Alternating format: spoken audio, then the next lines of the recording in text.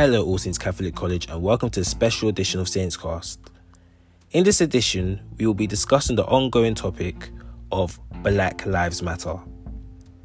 As I'm sure you're all aware, an African American man named George Floyd was knelt on by police officers for over 8 minutes, which resulted in him losing consciousness and dying. After the murder of George Floyd, there have been worldwide protests which have taken place. It is significant with all that is going on in the world that we are able to talk about the topic in hand and discuss our thoughts and feelings as a school community so that when we are reunited together, we are united and stand as one.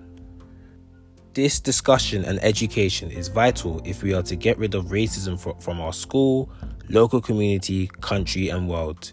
It is a responsibility placed on all of us and not just from those who suffer at the hands of it.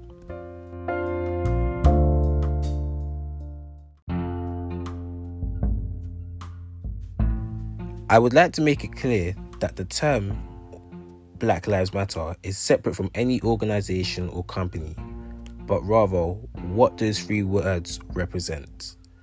The term Black Lives Matter, as mentioned previously, has been documented globally, and with protesting taking place in various countries such as the United States, Belgium, France and Australia, to name a few, it is important that we learn where the term Black Lives Matter originated from. The term Black Lives Matter first originated in 2013, when 17-year-old Trayvon Martin was shot to death by a neighborhood watch volunteer named George Zimmerman. Zimmerman initially did not face any charges, and when those charges were brought to him, Zimmerman was acquitted against his charges. This led to the hashtag of the words Black Lives Matter. That hashtag has now turned into a movement. The movement, as it stands today, is to bring an awareness to police brutality, racism, and inequality. By inequality, this is referring to the difference between two or more things. Within those inequalities, there is racial inequality. By racial inequality, this is referring to the different experiences people have due to the colour of their skin. This can be seen in different parts and segments of society, such as education and employment opportunities. The Black Lives Matter movement is committed to their belief that all humans are equal and as such should have equal rights and opportunities no matter the colour of their skin. The Black Lives Matter name does not imply that white lives or any other lives do not matter. It is ensuring that black people have equal rights and opportunities does not mean taking rights and opportunities away from those of other skin colours. All people can have rights at the same time, and the name Black Lives Matter refers to the fact that in many communities around the world, it is thought that black lives do not matter the same as their white counterparts. And for that to change and help generate a change, this needs to be pointed out. Often you may hear the term All Lives Matter in response to the Black Lives Matter movement. As mentioned earlier, all people can have rights, and it is true that all lives do matter. In order for us to be equal, everyone's life should matter. But a lot of the time, this is used as a counter to downplay racism and to shift the focus away from the Black Lives Matter movement. For example, you may have seen campaigns to save the dolphins, but we don't say save all the mammals. Or another example, when people wear pink to raise awareness for breast cancer, we don't state that all cancers matter. We simply do these things to raise awareness for those who are in need, and there is no difference here when we say the term Black Lives Matter. As with all issues, but especially with regards to racism, before we form our own views, we should educate ourselves, learn from others and listen to others, and be open to hearing new ideas.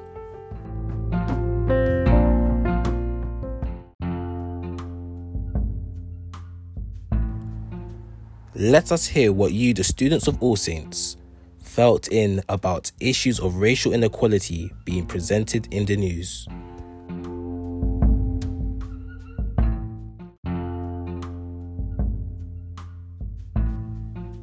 Your teachers wanted to hear your responses to this matter directly. There has been and continues to be a vast amount of media coverage on the issues surrounding race. This has highlighted a number of topics which are being discussed at present. From a survey conducted on All Saints students, over 95% of you said that you had been discussing the protests and the reasons behind them with your families. It was great to hear from so many of you, so we're going to take some time now to hear your views. Many of you commented on your immediate reactions to the killing of George Floyd, which made you feel shocked and upset, sad, angry and distraught. These reactions are completely understandable. It's hard to watch injustices and violence occur because of the colour of someone's skin. You were not alone in feeling like this. So many were hurt and upset at what they saw. These reactions led to the protests we saw on the news. All students who responded to the survey understood the reasons for these protests. Ruth in Year 9 claimed the protests are justified. Following on, she said, "I understand that people are tired of the injustice towards people of colour. There has been a lot of pent-up frustration towards unjust killings of people of colour, and the George Floyd case triggered a worldwide response." Hamza in Year 7 agrees with Ruth, and he said, "I feel that the people who are protesting against the killing of George Floyd have the right to express their anger, but I think that the protest should be done in a calm and peaceful way." Susie in Year 9 agrees, stating, "We must stand together during this time to show others that it is not right and will not be tolerated." Kiddus in Year 8 highlighted that the protests were not only being attended by the black community. He highlighted that people of all colours are joining together to stand up for each other and the Black Lives Matter movement. I feel Andresa sums up the Black Lives Matter movement protests nicely when she said, "People are protesting for equality between all races and consequently all lives." This being said, the protests are focusing on black lives as shown by the phrase Black Lives Matter, since at our current point in time, the black community isn't treated equally in comparison to the white community.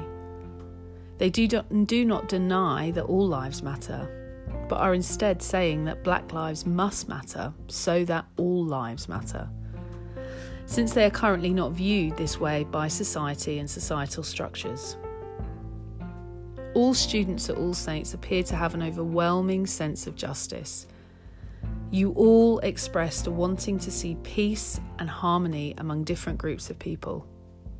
Let us be reminded continuously of this sense of justice when we are faced with adversity or witness adversity.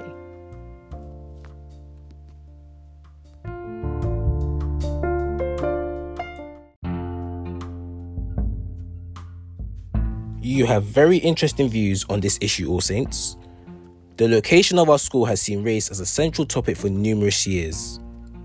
Let us hear from Ms. Harper, who will inform us of the history of Ladbroke Grove.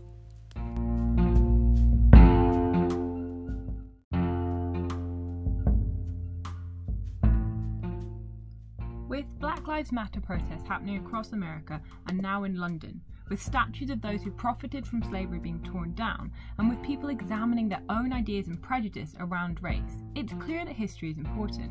What's happening today is a reminder of how we need to understand our past to realise how to move forward positively in the future. Today I do not want to look at slavery in America or at Martin Luther King's I Have a Dream speech. What I will do is look at the history of black immigration and racism a little closer to home, in Ladbroke Grove and North Kensington. In order to do this, we need to go back in time. In 1948, Britain still had an empire. This means a collection of countries around the world were controlled by Britain. In World War II, people from all over the empire had helped Britain to win the war. One of the groups that fought for Britain was people from the West Indies, for example Jamaica, Barbados and Trinidad. They supplied over 10,000 men for the British Army.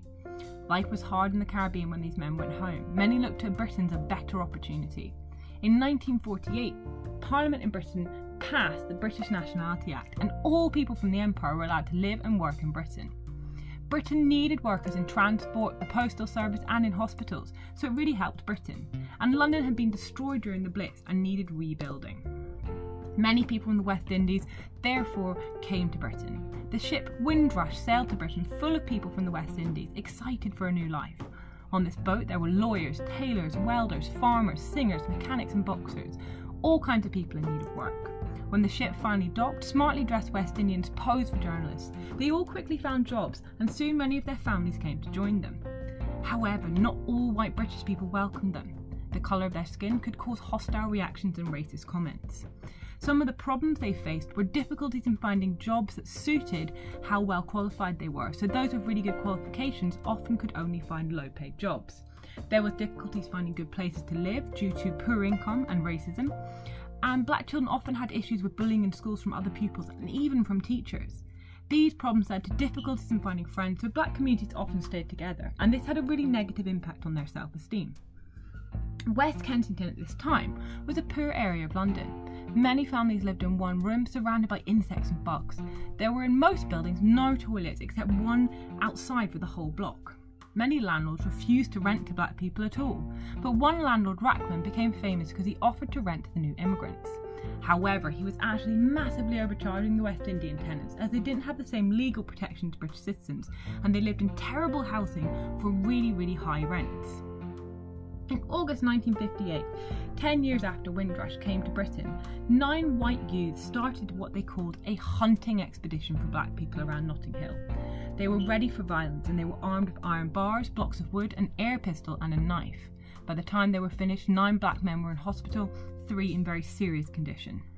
Later that same month, an argument broke out on Latimer Road between a white woman and her black boyfriend. This sparked scuffles in the street between black and white groups as people saw the opportunity for a fight. By the following evening, 200 white people were rampaging the streets of Notting Hill, armed with weapons including sticks and butcher's knives and chanting "Go home blacks." Police tried to break up the mob and they were attacked too. The men said that their motto was to keep Britain white. After 3 days, the white gang had effectively been broken. 108 people were arrested and amazingly, despite injuries, nobody was killed. At this time though, North Kensington had become an area that attracted lots of racist organisations. For example, Oswald Molesley's black shirts were connected to Hitler and made many horrible racist speeches. There was also Colin Jordan's White Defence League, which became very popular in basically saying that everyone in Britain should be white. A year later, in 1959, a murder happened that further shook the area. Kelso Cochrane, a 32-year-old carpenter from Antigua, was saving money to study law. On the 17th of May in 1959, he was heading home late from hospital after fracturing his thumb at work. He was set upon by a gang of white youths who stabbed him to death with a knife. 3 other men arrived on the scene and the youths ran off. Cochrane was taken to hospital where he died an hour later. His funeral procession went along Ladbroke Grove and had around 1,200 black and white people who attended. This was because Cochrane had no enemies and no money in his wallet. People realised this killing had a racist motive and they wanted to stand up against this racism, but the police refused to admit it and no one was ever charged despite local people saying they knew who did it. There's a blue plaque to Kelso Cochrane actually on Goulburn Street, so if you can, you should go and try and see it. Following this murder, black activist Claudia Jones tried to bring something positive out of the tragedy and organised events to celebrate Caribbean culture in the face of racism. These events are seen as forerunners to the first Notting Hill Carnival in 1966. North Kensington today has become a place where diversity is celebrated, and the Notting Hill Carnival is now one of the world's largest street events, attracting around 2.5 million people annually. Despite this, issues around racism exist in this area and London today. So please be aware of this and try to exert as much positive impact on the world as you can. I hope you've learned something new today and you have a real think about what the history of your area is.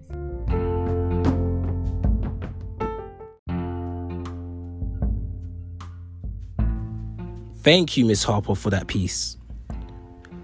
Inequality and injustice surrounding race has been an issue throughout human history. As a Catholic community, we must also look at what the Church has taught its followers on how to tackle social injustices. Miss Mealy will now give an overview of Catholic social teachings.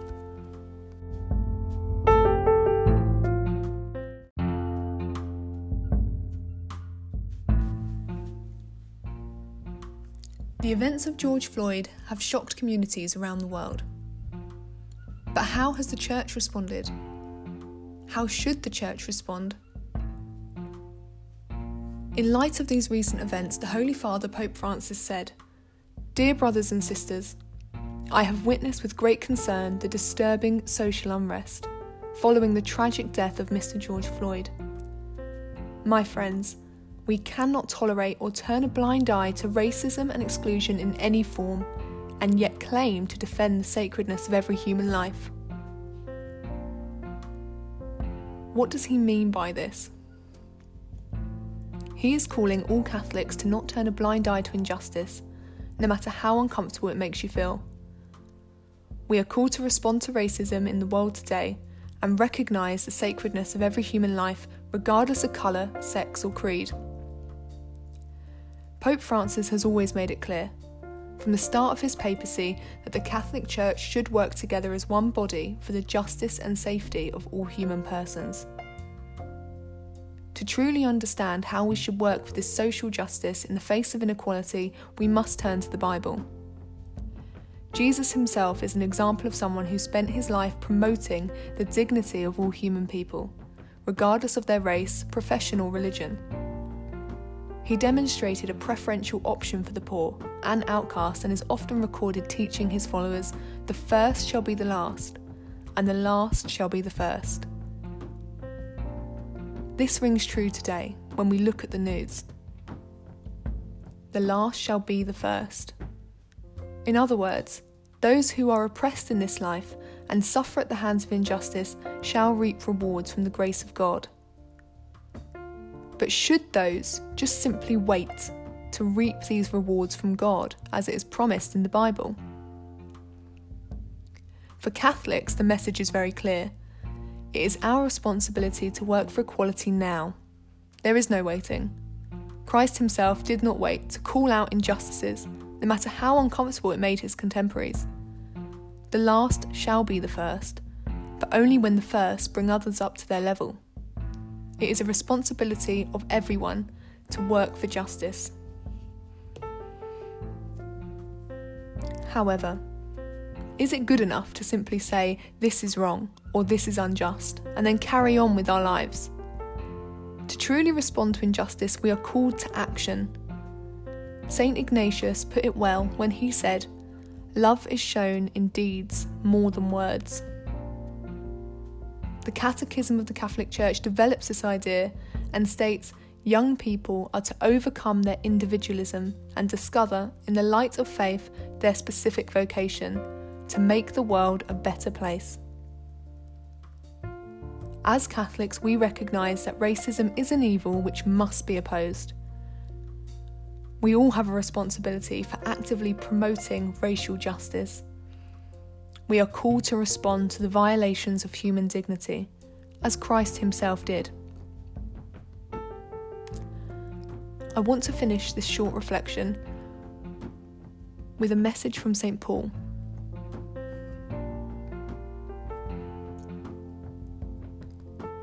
"You therefore have no excuse, you who pass judgment on someone else.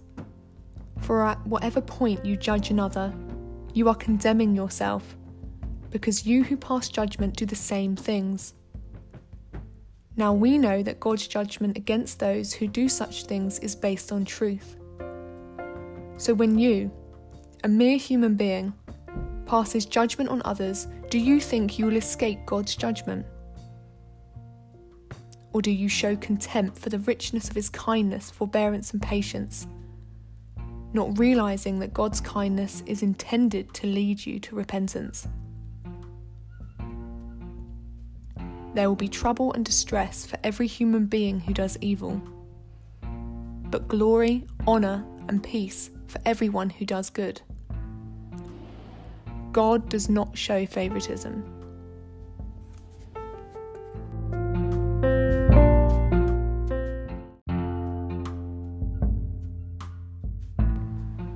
Thank you, Miss Mealy, for that very reflective overview on the Church's mission to tackle racism, remembering that we are all made in the image of God, regardless of race, sex, or creed.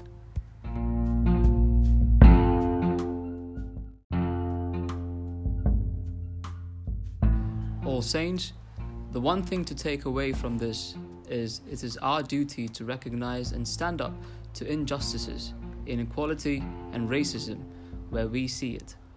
I hope you have enjoyed listening to your own views and the views of your teachers.